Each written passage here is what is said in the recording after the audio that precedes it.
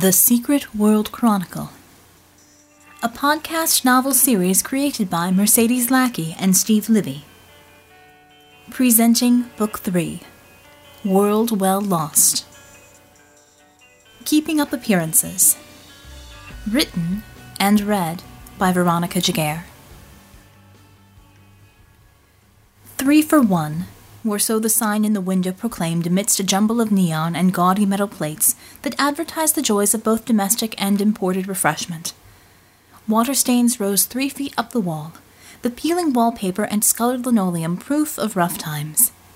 The chairs were second-hand, the tables pitted and stained, but the bar along the west wall gleamed with a shine that said maybe, just maybe, things were starting to turn around. Old pictures and new frames hung on the walls, signatures and messages from tourists and regulars between the yellowing black marker. Everything was in transition, from bad to better, in the bar on Bourbon Street. Everything, including the woman picking glass out of her hand. She gritted her teeth and dug deeper with ragged fingernails, ignoring the mess she made. Someone had been careless enough to leave a broken glass behind the clean ones, and she had discovered the mistake seconds too late. Melisandre Gaucher shot a dirty look towards the back office, knowing full well who was really responsible and who would avoid any blame. Bartender for the early shift was an air-headed little thing who couldn't tell rum from vodka, but the boss kept her on for morale. Morale. It was a tasteful way to say something baser, but it did keep Elliot from chasing her. For Mel, that was reason enough to just dig out the glass, wrap her hand in a towel, and get back to work. The afternoon was warm and humid, the beer was thankfully ice-cold, and the combination made for good business. Good business meant good tips, and good tips meant another week of paying the rent. For now, the bar was dead, save for a few good old boys knocking back long necks as ESPN droned on. Yesterday at this time, she'd been treated to a visit by a pair of suits flashing black snake IDs and waving a contract. The first no hadn't made an impact, nor had the 6th and 7th. Echo might have deserted her, but Mel's pride would not allow her to stoop so low as to become a weapon for hire. And so, she told them that and more, reaching under the bar for the sawed-off shotgun that Elliot kept there for these sorts of emergencies, and found a bottle opener. Damn dancer. A colorful stream of Cajun-laced invectives had filled the tiny space, and to the two operatives Mel brandished a double-barreled shotgun. They were surprised but not scared, and hadn't made any motion to leave. That was, not until the door had opened, and a third person had strolled in. Bulwark's presence had tipped the tide in Mel's favor, and he had stood by calmly as the Black Snake boys backpedaled and left the bar. The stoic man had even gone so far as to give Mel the courtesy of a lookout and an all-clear, which was when she caught the semblance of a smile as the shotgun dissolved to nothing more than a flimsy piece of metal hot-glued to a magnet. 2 others had followed him inside, a frightened woman with a pretty face, and a man whose face was obscured by a swath of red fabric. She had answered questions, offered them drinks, and then sent them on their collective merry with the best information she had. Had it been anyone else, she wouldn't have said a damn thing. Echo had left her out in the cold years ago, but she didn't hold it against Bull. Much. Orders had been orders, chain of command and all that, and she knew that he hadn't made the decision to put her out to pasture. So, she didn't hate him, and that was why she had pointed the 3 to the places she had heard that the Stone brothers frequented. The glass was nearly out, blood running from wrist to elbow in a neat trickle from her attempts. Mel grimaced and reached for a clean rag, then contemplated the collection of liquors in front of her.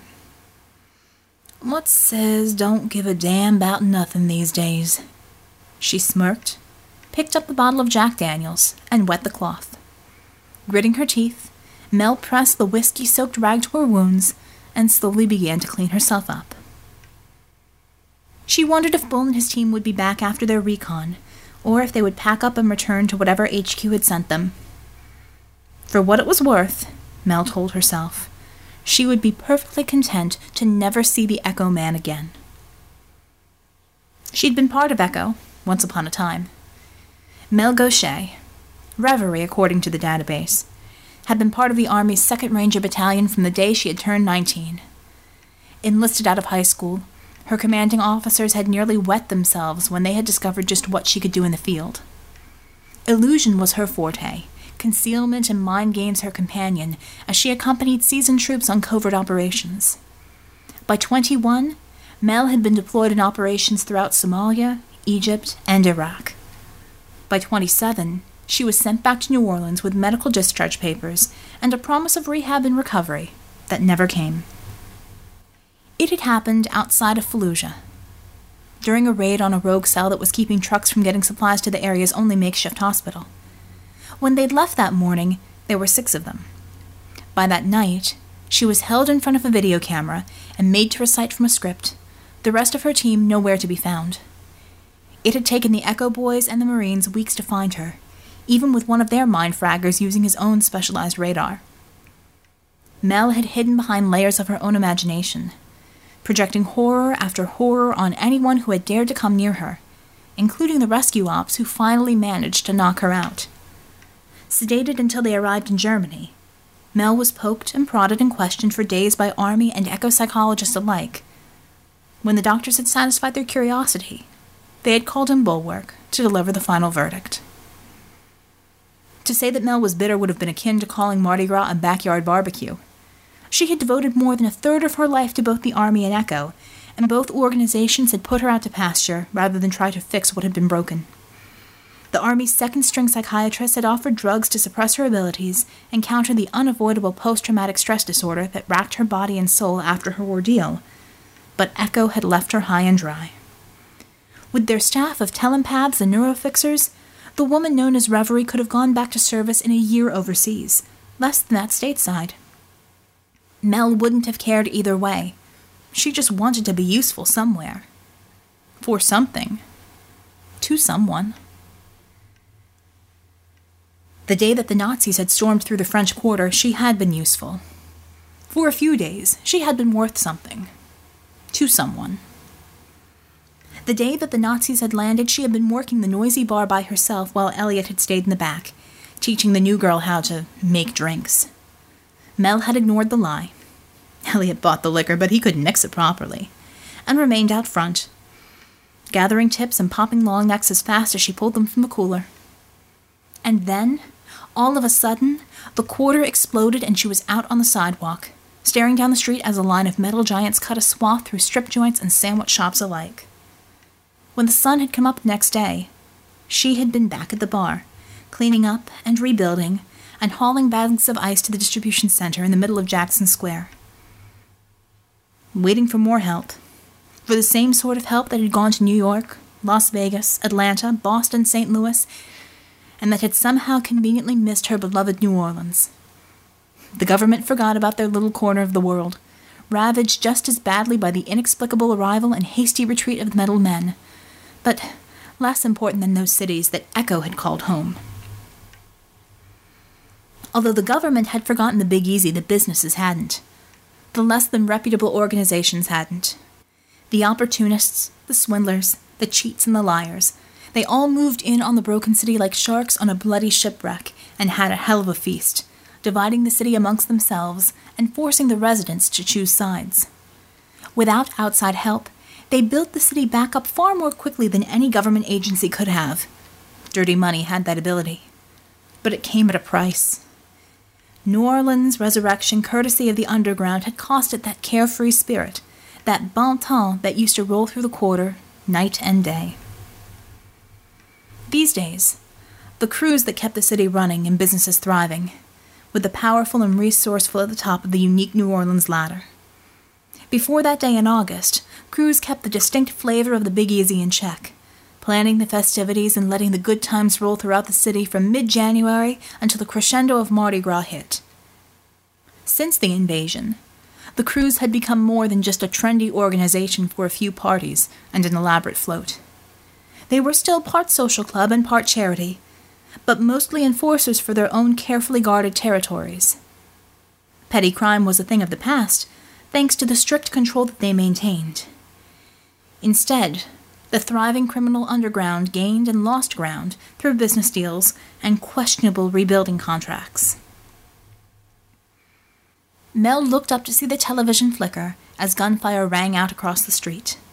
She paused, her hand reaching for the real handgun she kept next to the register, as she waited for someone from the crew of Perseus to answer the challenge.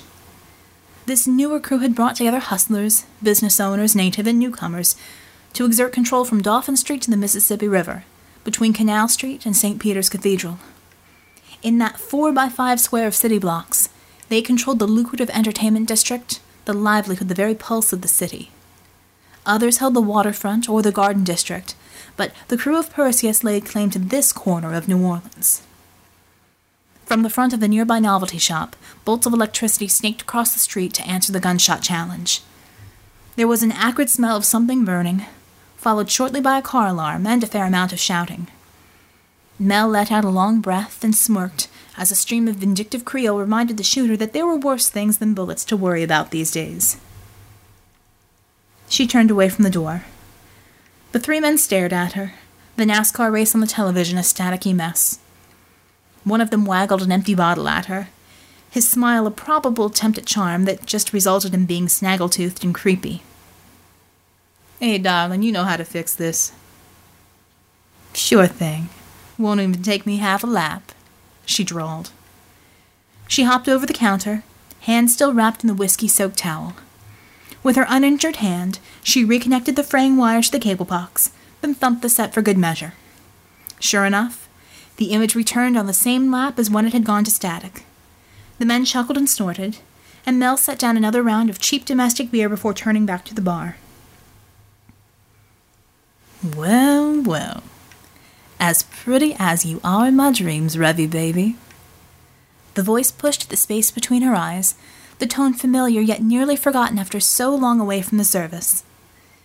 Mel froze, then turned to see a lanky man in denim and a worn but clean t-shirt hanging in the doorway. Her jaw dropped, and he repeated the words aloud in a rough Cajun drawl. She threw her head back and laughed, her easy tone a mask for the familiar ache in her heart. "And when did you get into town, Kip? Could have used you in a fight yesterday." She moved around to the bar stools to meet him with both arms around his neck. The faint smell of cheap cigarettes clung to his shirt and mingled with the sweat that came from an easy walk through the quarter on a summer afternoon. His hands moved about her waist, and he returned the embrace before lifting her up to sit on the polished bar top. Mel winked, and bent to press her lips to his in another more intimate greeting. The shared kiss was as much for show as for sentiment, and it had the boys in the back staring in envy at the everyman who'd just walked in. He laughed and patted her hip, his thumb hooked in the worn belt loop of her jeans. "Got in last night, actually. Been doing work here and there, and I figured I'd stop in and see how life's treating my favorite army girl." Mel's smile faded, and she swung her legs around to slide back behind the bar. With Kip came a host of memories, mostly involving their combined days with Echo. She had met the man during her first tour in Somalia, and the two had become fast friends and more as the years had gone by. Any relationship was of the on-again, off-again sort, with no real animosity between them when they had drifted apart after assignments on opposite sides of the world. He still looked like she remembered him, pale gray eyes and jet-black hair complementing a wiry build, the caramel tone of his skin only bringing more attention to the lazy smile he still bestowed upon her. She shook her head and bent to retrieve a bottle from the cooler. "I ain't Army no more, Kip. Ain't really Reverend no more neither. I do have a say over who gets a beer in this place, though. You want one?" "Sure wouldn't say no." He settled on one of the bar stools and leaned against the counter, nodding politely to the men in the corner. "This place looks good, even after all that hell that went through here. Guess you've been keeping busy, Mel?" She shrugged, the bottle cap lifted with a practiced flick of her wrist. "Busy enough. Work, sleep, getting by. Keeping my head down and my nose out of trouble. Helping out where I can. Tizzy's shop got burned up good back when them things came, and she lost Roscoe a few months ago, so I work Sundays for her at the shop so she can get to church." It was the same story for everyone here, she mused. For Mel, it was just as much therapy for her as help for others. Serving cold drinks or spooning up fresh jambalaya, she could prove to herself that she was worth something to somebody. "You know," she began, "if you're around for a few days, they could use another set of hands to help fix the tile in front." The man shook his head, taking a long pull on the bottle before answering. "Sorry to hear about Roscoe, but I'm just passing through. I did come by special to check on you, though. And what's this about a fight yesterday? Anything to do with them Stone boys and what went down at their little club?" Mel paused, her thumb running over the raised edges of the bottle cap. While she had sent Bulwark and his two associates in that direction of the Stone brothers, she hadn't heard anything about the results of that meeting. Instead, she pushed the conversation in another direction, not wanting to be reminded of the Echo group. "I don't know, Kip. Fights happen round here all the time. I do my best to stay out of it, earn my keep. What about you these days?" "I got a decent gig out in Biloxi, actually. Not too far from Keesler, working security at one of them big casinos.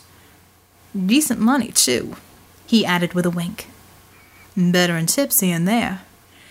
I mean, if you wanted, I could put in a good word for you there. Get you working with a clientele that tips in Grants instead of Washingtons. That, or you could get a security detail out there, too. With those pretty tricks of yours, the cheaters and swindlers wouldn't see you coming." The blonde woman sniffed, her arms folded across her chest as she thought of the people that were still recovering and rebuilding.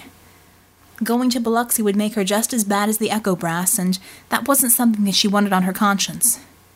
Besides, the stretch of casinos along Highway 90 were garish tourist traps even more than before, now that so much dirty money had been poured into them to build them back up. "Thanks, but I'll pass. Working here pays the rent, and I got people to look after." "Like who?" He shook his head and gestured to the door and the dirty window that looked out onto Bourbon Street. "This place is falling apart left and right, Revy baby. It's not like they're looking out for you because you get 'em a beer at the end of the day." Kip shook his head and turned away, his gaze focused on the race. Regardless, his words pushed between her eyes, the touch a sweet caress against her mind such that she immediately relaxed. "You used to be so good at what you did, Revy. Best combination of raw talent and special skills I'd ever seen. And Uncle Sam kicked you to the curb, with them Echo punks shutting the gate behind you." She swayed slightly, her eyes closing as the familiar and soothing tones washed over her. All other noise disappeared behind Kip's mental voice. The television, the clink of bottles against the tables, the shuffle of feet on linoleum. When Mel spoke, the words came slow, soft, and dreamy to match the brush against her thoughts. "Yeah, they didn't give me nothing for all I did. Just goodbye and have a nice life for all I did for 'em." "Could make 'em pay, Revy. There's folks out there who appreciate what you can do for 'em. Ain't like Echo where you gotta kowtow to some big shot who ain't gonna understand what you've been through." He took a long pull on the bottle, a boot resting on another stool. Behind that, Mel hummed in contentment as a bittersweet smile lifted the corner of her mouth. His own posture relaxed to match hers. He smiled as the race went to a commercial. The fans kept a steady rhythm, the click-click as much hypnosis as the voice that surrounded her like the August heat. "How about we pack up your things and drive down I-10? Stop off in D'Iberville at the old house, find a few memories left there, and start over. You and me, making some sweet dreams together." A crash followed the sound of chairs scraping against the floor, jolted Mel from the trance. The touch abruptly pulled from her mind. In front of her, Bulwark flexed a meaty hand before setting the amber bottle upright on the bar.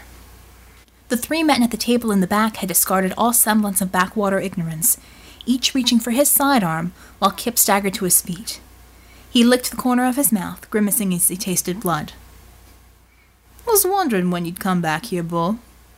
Didn't take you for the sentimental type," he said. "Likewise.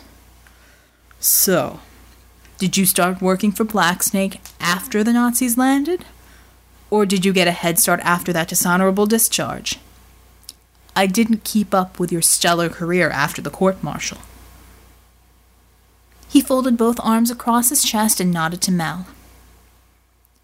Heard that Damon got into town shortly after we left, and after your run-in with Blacksnake yesterday. Mel turned a hate-filled gaze on Kip, who smirked as the mercenaries moved behind him. Her face reddened as she realized what had happened. You. Oh, you didn't. No. Wait, you did. You lying, two-time and selfish sack of shit. You came here to turn me over to them, because the ones here yesterday couldn't. Her eyes narrowed, and she wiped her mouth with the back of her wrapped hand, wishing that she could get the smoky taste of his kiss off of her lips. He spread his arms in a gesture of faux welcome. What can I say? They knew your weakness, Revy. When reason don't work, they give old Cajole a call and he answers. So an old flame comes walking back into your life and you're lonely enough to believe whatever he tells you. I'm making you an offer. It's good money, and Blacksnake will put you to good use. People like you and me, we're hot property these days. I ain't a traitor, Kip, she spat. I'm tending bar, I got a right to refuse service to anyone, and I'm refusing to serve you. Get moving. Look, the only way you make money this good out here is down on your knees, Kip answered, his lip curled into a sneer. And I'm pretty sure that you don't want to go back to that. You're what, 10, 12 years out of practice? Mel tensed up, then reached under the counter to come up this time with the actual sawed-off shotgun. The group behind Kip chuckled amongst themselves, and Kip took a step forward. She cocked the hammer, snarling. Get out of here, Damon. You and your thugs. I ain't so low as a snake's belly to decide to go crawling in their lair. Kip tut-tutted and shook his head. Now, Revy, you and I both know that ain't a real gun. A blast shattered the table behind the four men, the sound prompting them to jump and draw their own weapons. Bulwark moved next to the bartender, his expression still unwavering in spite of the threat of more gunfire. I'd bet that is a real gun, Damon. I'd also bet that if you attack an Echo operative in that fashion, as her commanding officer, I'd be forced to take action. She ain't Echo no more, Bull. She is if she wants to be. The offer hung in the air as both men looked to the bartender with the whiskey-soaked rag about her hand, the can opener in the back pocket of her frayed blue jeans, and the expression that said she had had just about enough of the entire conversation. She looked from Kip to Bulwark and back, then smirked at the Blacksnake operatives. Like hell I'm not, Echo. Mel took aim and shot again, this time silencing the television above the heads of the Blacksnake men. A rain of glass fell, and the bartender smirked as the group scattered. I'll decline that offer, Cajole. You and your boys can find somebody else who wants to play traitor. I ain't biting. Think about it, Revy. We got people who can get you fixed up proper. No more nightmares, no more shots, no more wondering if what you see is really there. Kip's wheedling tone slipped into her thoughts once more, but Mel stiffened against the onslaught. A hand went to her face, fingernails digging into her forehead as she fought to get his voice out. We got the medical records, the reports from Fallujah. Nearly turned your boys on each other. You think the walking wall there wants that sort of liability? Cut it, Cajole.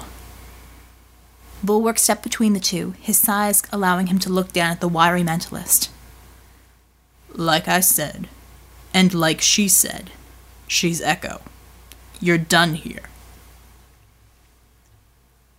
Done? Boy, I'm just getting started.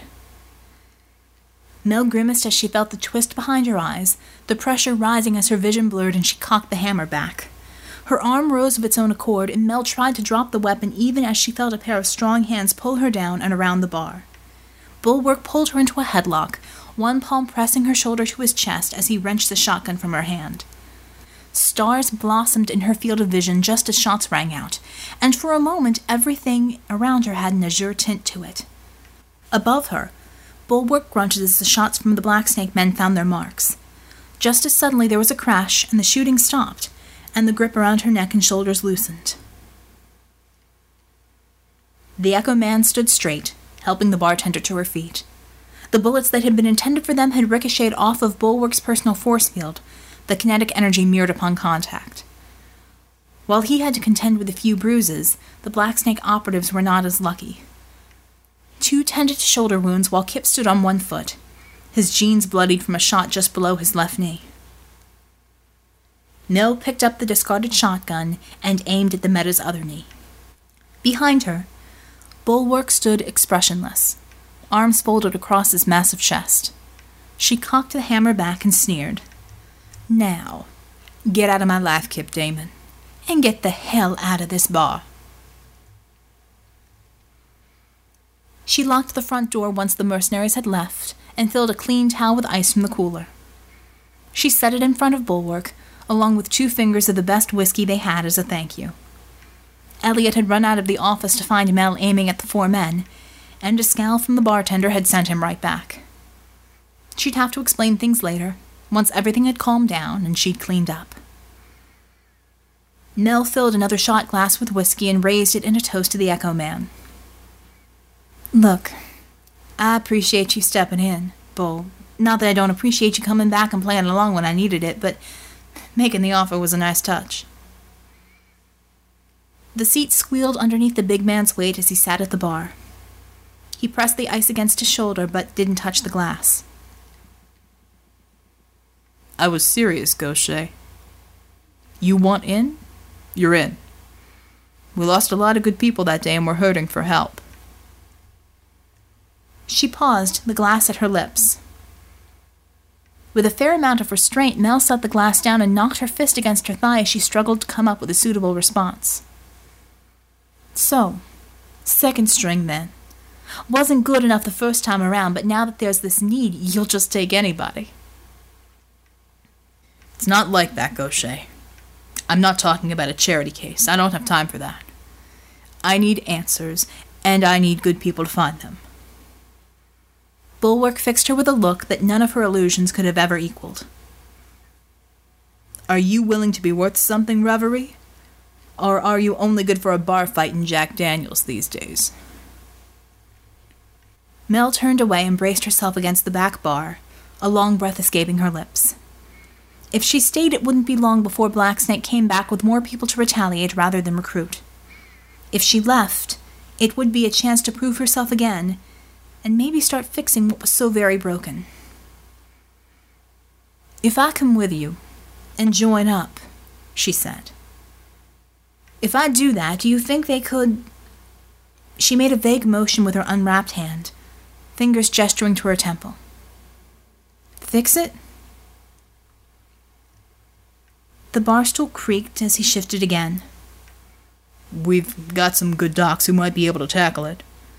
Some of the newer recruits have experience in that sort of rewiring, and they've got a gentler touch than the Army docs. Multiple therapy sessions, so you don't lose what you've got.